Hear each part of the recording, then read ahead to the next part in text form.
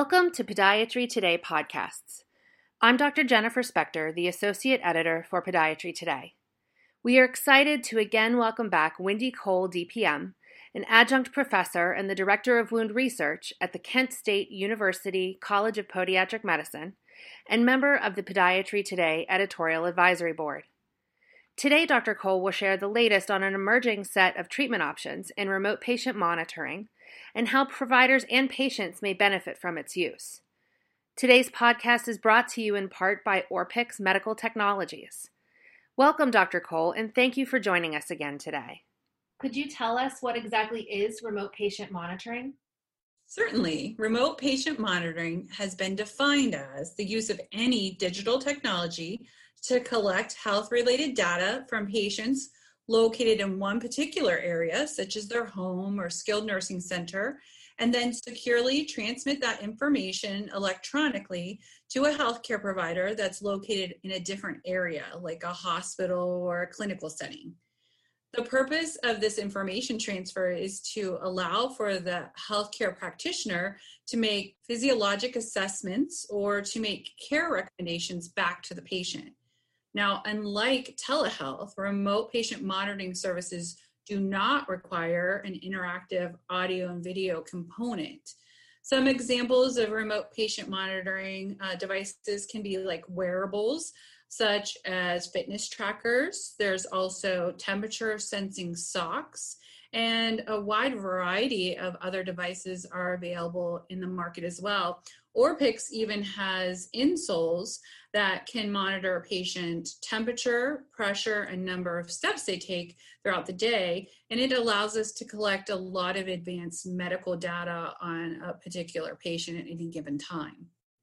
In your experience, what are the benefits of remote patient monitoring? Well, remote patient monitoring can be beneficial to the patients and the healthcare providers alike. Implementing remote patient monitoring into a busy medical practice can help enhance physician workflow. It allows us to be dedicated to office time with patients that need more complex intervention, but then we can still keep tabs on patients that might be more stable within the practice. It can also ensure that physicians collect quality data. Sometimes patients are not the best historians. They've been known to leave out parts of their history or possibly stretch the truth on how much they've been wearing that offloading device. So with remote patient monitoring, we're getting a better set of data to collect. Also for the patients, it can be helpful because it increases access to care, especially patients that live in more rural areas. The convenience of being able to obtain healthcare services from the comfort of their home is a big advantage, especially now with COVID-19 pandemic. It helps limit direct person-to-person contact with that patient population, and then hopefully can help us decrease the spread of the coronavirus. Additionally, it may help our older populations. A lot of them are limited in transportation or physical function, and sometimes this causes them to skip important medical appointments. If we use remote patient monitoring, it possibly can decrease the need for hospital admissions by catching changes in their health early and hopefully ultimately leading to better patient outcomes. When we use these devices, patients also become more accountable and they're also more engaged in their care. And this might help us to have them be more adherent to our treatment plans. And this empowerment might also help to strengthen that physician-patient relationship in the long run. Those are all such important points. What should physicians consider prior to launching a remote patient monitoring program in their practice? Well, I know now, especially with the COVID-19 pandemic, many providers and hospital systems are looking to adopt remote patient monitoring really in the near future. And given this increase in interest in the technology, there are so many companies out there offering an array of devices and services. So you really have to evaluate these services. How will it fit into your practice? So a couple crucial factors to consider before implementing a remote patient monitoring program would be really what physiological parameters do you wish to monitor in your patient population? How does this system fit into the workflow in your practice? What is the cost? How do these remote patient monitoring platforms relate to your current EMR that you're using in your offices? Who exactly will be responsible for the data interpretation and communication with the patients? Will it be the physician, or do you have a dedicated staff member that will be looking at the remote patient monitoring and communication with the patient? Is the device easy enough for the patients to use at home without assistance? A lot of our patients are elderly.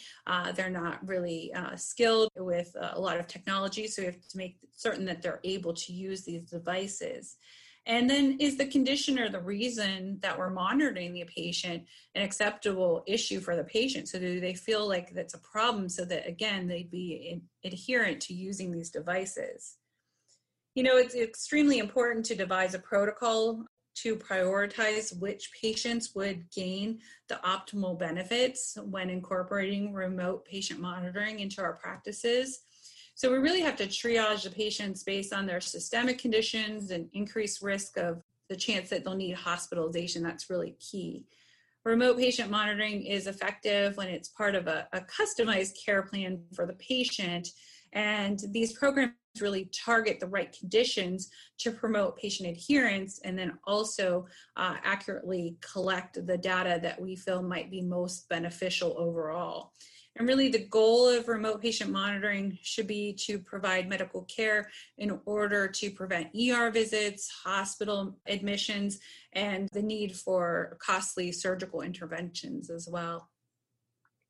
Can physicians be reimbursed for participating in remote patient monitoring programs? Yeah, believe it or not, remote patient monitoring became a covered service by Medicare in January of 2018. So even before the global pandemic, the Centers for Medicare and Medicaid Services recently has revised the guidance based on the public health emergency that is COVID-19. The agency agrees that this type of patient care is integral for the management of patients with chronic disease states in order for physicians to effectively track the physiologic changes and maybe symptom progression in these patients. There are several CPT codes that do exist for the provision of remote patient monitoring. These codes are specific to the different types of monitoring activities. There's codes for device setup, patient education, interpretations of data, follow-up, and conversations with the patient. These are all reimbursed separately. However, patients cannot be charged for the device itself, so keep that in mind. Also, medical necessity is critical, as is any coverage from insurances. So we need to make certain that we are notating the medical necessity in the patient's medical record. Also, physicians must obtain advanced patient consent and also document that in their medical record before we implement remote patient monitoring. And then, as always, justification for the use of remote patient monitoring must be detailed in the medical record, and this is all, of course, for compliance and reimbursement purposes. Well, this does certainly seem to be an emerging area of interest in the field. So that being said, do you have any final thoughts or practice pearls for our audience?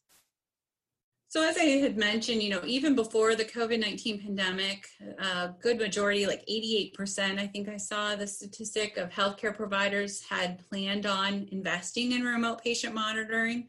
So now, in light of the global healthcare crisis, we are seeing what looks to be maybe a technological tsunami of sorts in the remote patient monitoring space. So with so many companies introducing remote patient monitoring devices, it's definitely sure to drive competition. I'm sure we'll see different devices entering the market almost on a daily basis. So keep in mind the most effective devices will be economical, easy to use for both the physicians and staff, and of course the patients, and will really seamlessly integrate into our current EMR systems. We are seeing several companies that have launched devices aimed at improving the diabetic foot care, in particular, of interest, of course, for us as podiatrists. And some of these technologies really to keep an eye out are on temperature sensing socks that might predict ulcer development. We're seeing diabetic inserts that can measure pressure points, also temperature changes, the number of steps patients take, and really overall adherence to their diabetic shoe gear program. And then we have some offloading boots that have entered into the market that can really track patient adherence and compliance. I don't know how many times I've put a patient in a removable cast boot to offload their foot and then see them like the next day at Walmart and they're in their regular shoes. So being able to track compliance, I think, is key. As remote patient monitoring becomes increasingly pervasive, it really may change the way we care for our at-risk population. Thank you so much for sharing this information with us today, Dr. Cole. The field of remote patient monitoring is becoming extremely important as clinicians seek new and improved ways to connect safely with patients.